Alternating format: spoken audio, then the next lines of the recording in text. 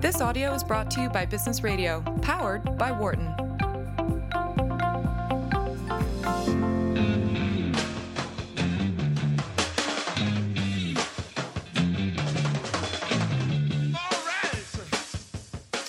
Welcome back. This is Bay Area Ventures on SiriusXM's Business Radio, powered by the Wharton School. I'm your host, Doug Collum. Irina Yen, my co-host, is out today. She's taken ill. And we're also making another switch here, which is instead of having the same guest for a full hour, we've pulled out two students from Wharton's Venture Initiation Program. Our first guest was Philip Cortez with Novi Bank. And now we're going to bring on Igino Cafiero, who is the co-founder and CEO of Bear Flag Robotics. We'll get into the name in just a second. Anyway, Igino, welcome to the show. Thanks for having me, Doug. So what is, I got to ask, where did you get the name Bear Flag Robotics? That's California's flag, California right? State flag. Got it. Okay. I'm a California native, and my co-founder is, she's from Florida, but now is in California. We won't count that. Yeah. Okay. Yeah. So what does Bear Flag Robotics do? So we're building autonomous technology for farm tractors. We're making them self-driving, unmanned, and we're looking for our beachhead market to be orchards. So tree nut orchards, think like walnuts, almonds, pistachios. And that would be a start, and then you can get into lots of other different kinds of crops Exactly. as well. Yeah. Exactly. Okay. So that's a good start. Now we're going to talk about you for a few minutes, which is we know from the beginning of the program that you are also a product of the Venture Initiation Program here at Wharton, San Francisco. Yeah. But before that, before any of these things happened, what did you do in your real life? Yeah, I mean, professionally, I've been an engineer. I met my co-founder, Aubrey, about a decade and a half ago at Carnegie Mellon undergrad. She was a mechanical engineer. I was electrical and computer.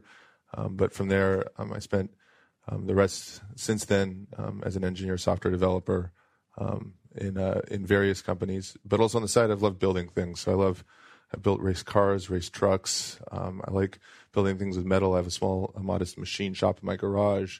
And so Bear Flag Robotics, applying technology to industrial equipment, is right in my wheelhouse. This is what I was born to do. Really? And you're from California? From the Bay Area, yeah. So how, I don't get that. So you don't have any particular life grounding in farming or agriculture, but you're gravitating toward this area. Yes and no.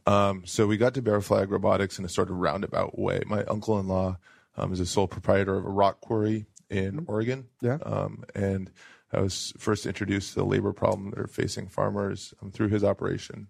He has all this equipment on his land, trucks that are paid off, and he can't find the guys to drive them. Either they're too expensive or not available. And so, how do you know all this? Because you spent some time up there. Yeah, as the time at my last company was winding down, I was at Cisco, and I was getting ready to leave, and so I was spending a lot of time up there in Oregon visiting my wife's family. And I love running equipment. I love being outside, and so I was spending time in Tom's Rock Pit. Whereabouts in Oregon? So they're in the Willamette Valley. Oh, sure. Out of Lebanon, Oregon. They also make great wine, by the way. It's true. You probably don't know anything about that. I drink the beer when we're up there. Oh, okay. Yeah.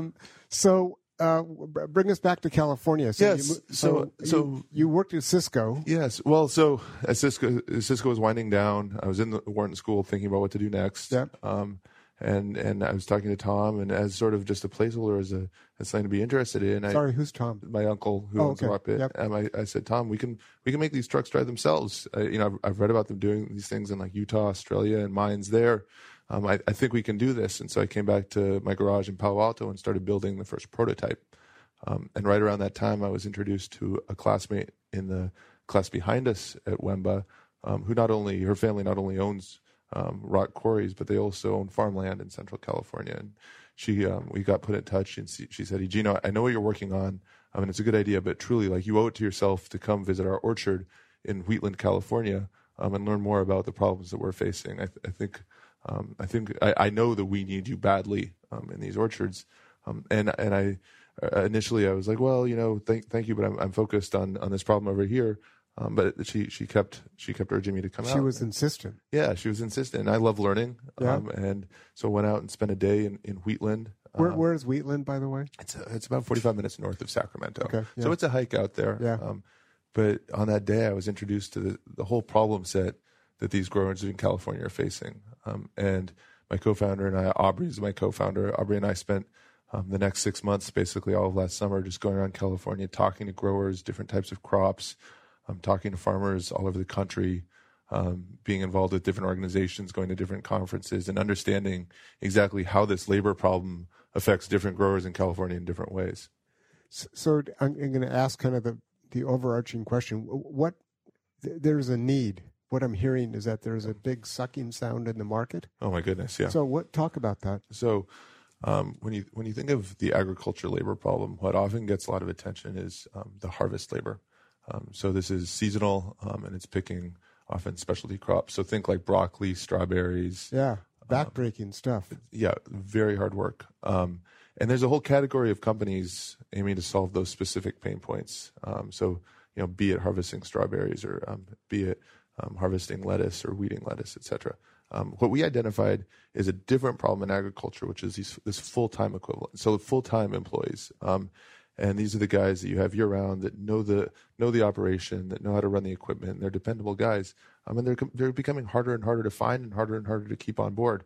There's this misconception that if you own a farm and some guy leaves or walks off, that there's just this like revolving door of guys ready to like come in and get behind the wheel of a tractor and drive. And it's just not true. Yeah. It's, the growers we talk to are paying astounding prices to keep the best guys around, because those are the guys that know the operation. They're easy on the equipment and they can trust them. And there's a lot there. It's hard. You can't just replace these guys. So Igino, another question for you, which is, you're jumping into an area where you have huge iconic companies that are spending millions, if not billions, on developing driverless technologies for the consumer market. Absolutely. So what makes you think that you and your team are going to be able to develop driverless technology for tractors, which I assume is a fairly complex equation in itself? It's a complex and distinct issue. So I don't want to go too down the rabbit hole on technical. Yeah. But the main thing that we know and we've identified is that orchards need automation as far as machine operating labor. Worse than anyone else. It's 25% of their operational expense is machine operating labor. That's a $4 billion cost in the U.S. Annually just for laborers in orchards, not to mention other crop verticals.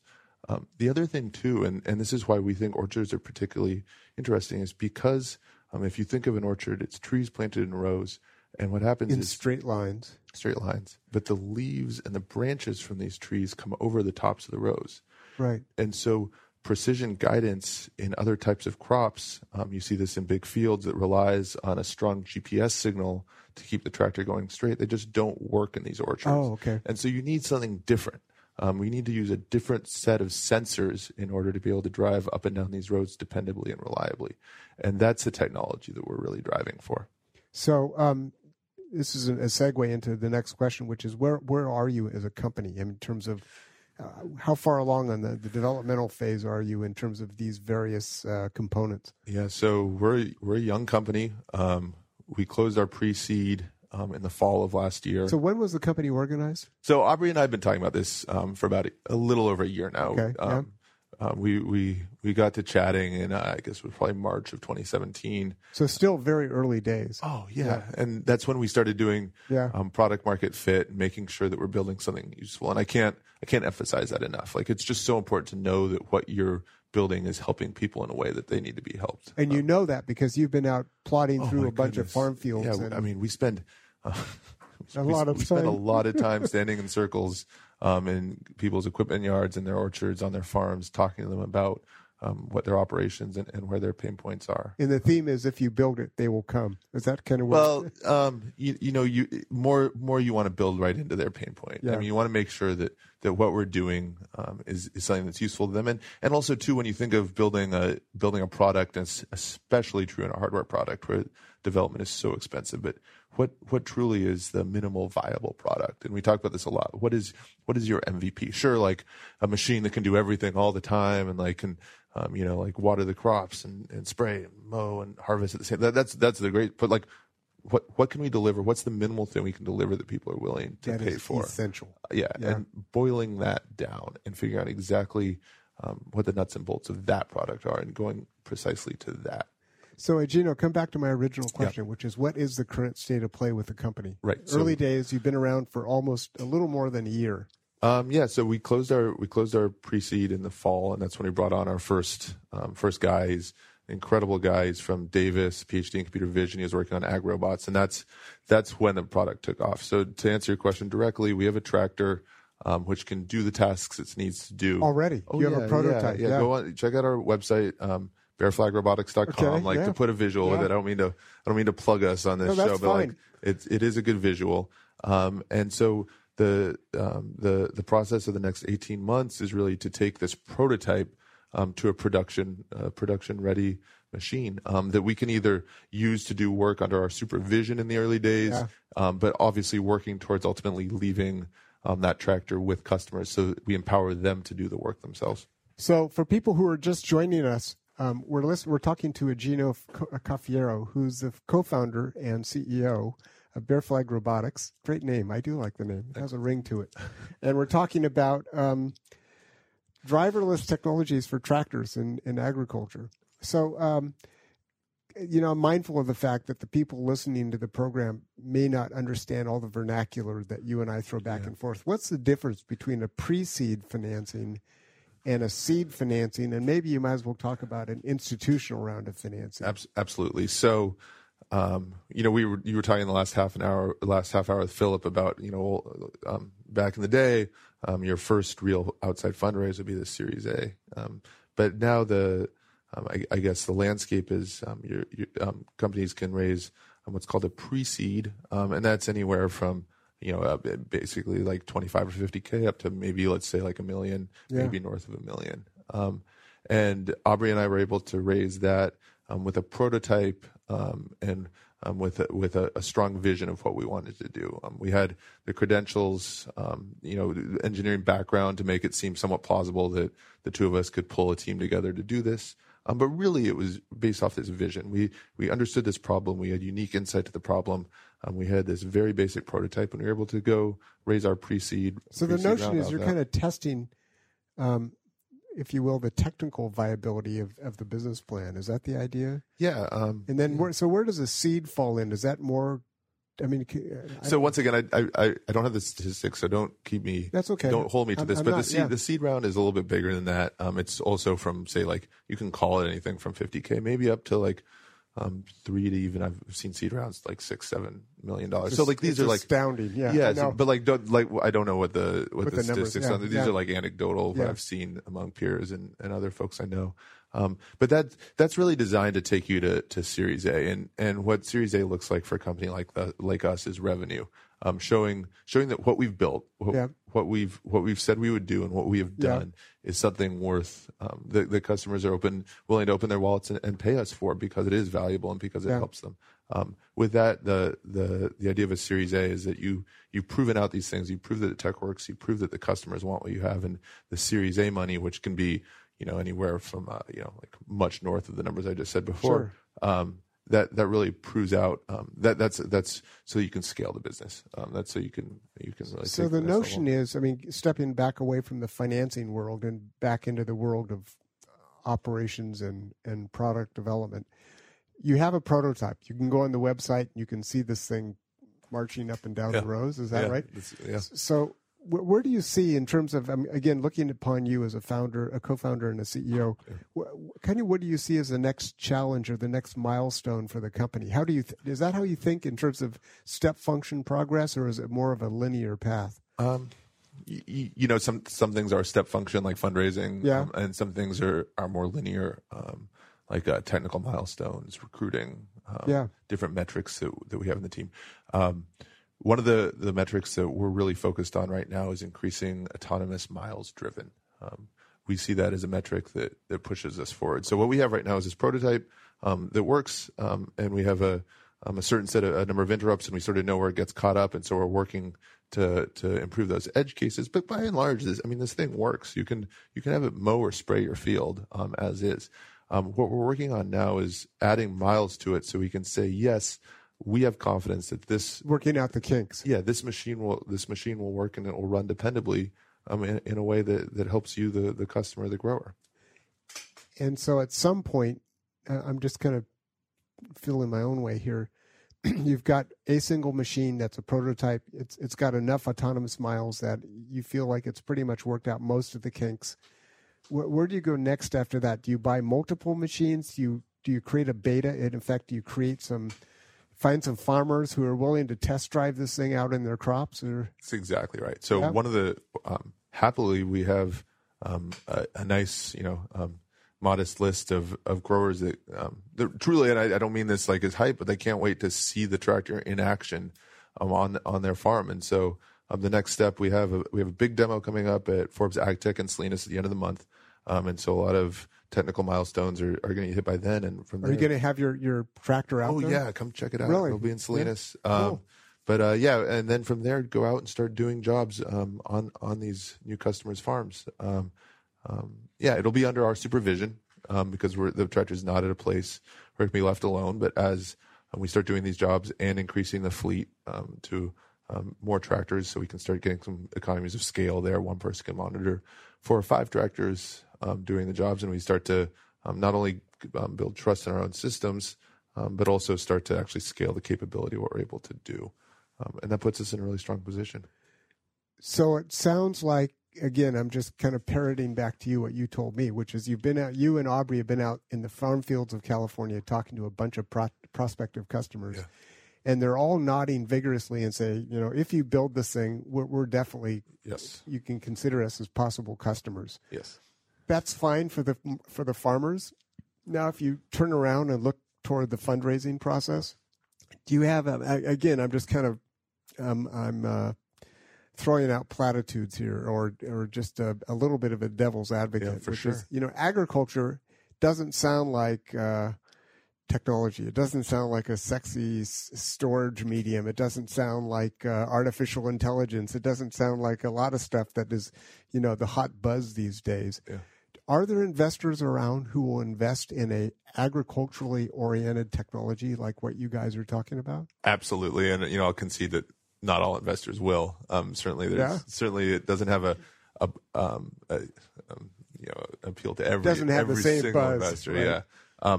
That being said, the investors that are interested really do get it. And we've incredible investors already on the team. Are these? Just to ask the question, are these some of the same investors that are doing the high tech deals? Oh yeah. This is not a separate category of investors you're going to find out in Salinas, California, or in Modesto. These are people here in the San Francisco Bay Area. Yeah, exactly. We have investors who are focused in mobility, more generalists, early stage investors, and then a number of angels too, from several from the Wharton Network as well. Yeah. Back to your point though about like being outside and this is something that we play into, right? And recruiting in autonomous vehicles is notoriously difficult, even more difficult than I assumed it would be. Starting this company is one of the hardest things to do. One of the things that frankly sets us apart. Our success in recruiting has helped us out so much, but we do spend a lot of time outside. We spend a lot of time in fields. We have an RV that we go out. We take the RV out. And we have so it's a mobile office, and we can work on bugs and stuff in the RV and go test in the field. But that appeals to a certain type of engineer and a certain type of personality. Yeah. Certainly for me and Aubrey, that's the highlight of our week is being out there and getting out of the office and going and like doing something. And it's rewarding. You get out there and you realize that like, man, we're solving real problems. Yeah. This is something that people will use, and the only limitation is how quickly we can make it work. And that's really exciting. That's cool to be out there. Yeah. I think that's great. So, now focusing on you, you're the CEO of the company, and it's still early days. It's really 3 of you guys. Is that right? Oh no. So we brought on, so there's 5 of us total now. Yeah. So it was, which includes you and Aubrey as co-founders, and then 3 employees. Yeah. Three guys on the team as well. You've got a payroll and all that stuff. Yeah, oh man. It's not a charity. You are moving. Yeah. And then we have another advisor too, who's particularly, pretty well known in the AV space as well. And he comes in and helps us. So how do you like the CEO stuff? It's cool, man. It's still early days, but yeah, that's it's funny, Doug. I'll quick digression here. I was talking to a friend a couple of years ago, and I was like, man, you know what I really want to do is get like a 5 or 6 person startup and I want to be like a product manager, and I want to talk to customers, and I want to define products, and I want to work with engineers to solve problems. And he's like, man, that's the CEO's role. So if you want to do that, you better start a company. So I mean, only a year's passed, but I mean, do you lie awake at 3 a.m. and think, shit, this could be a huge mistake? Or do you think, God, this is such it's not a mistake. Yeah.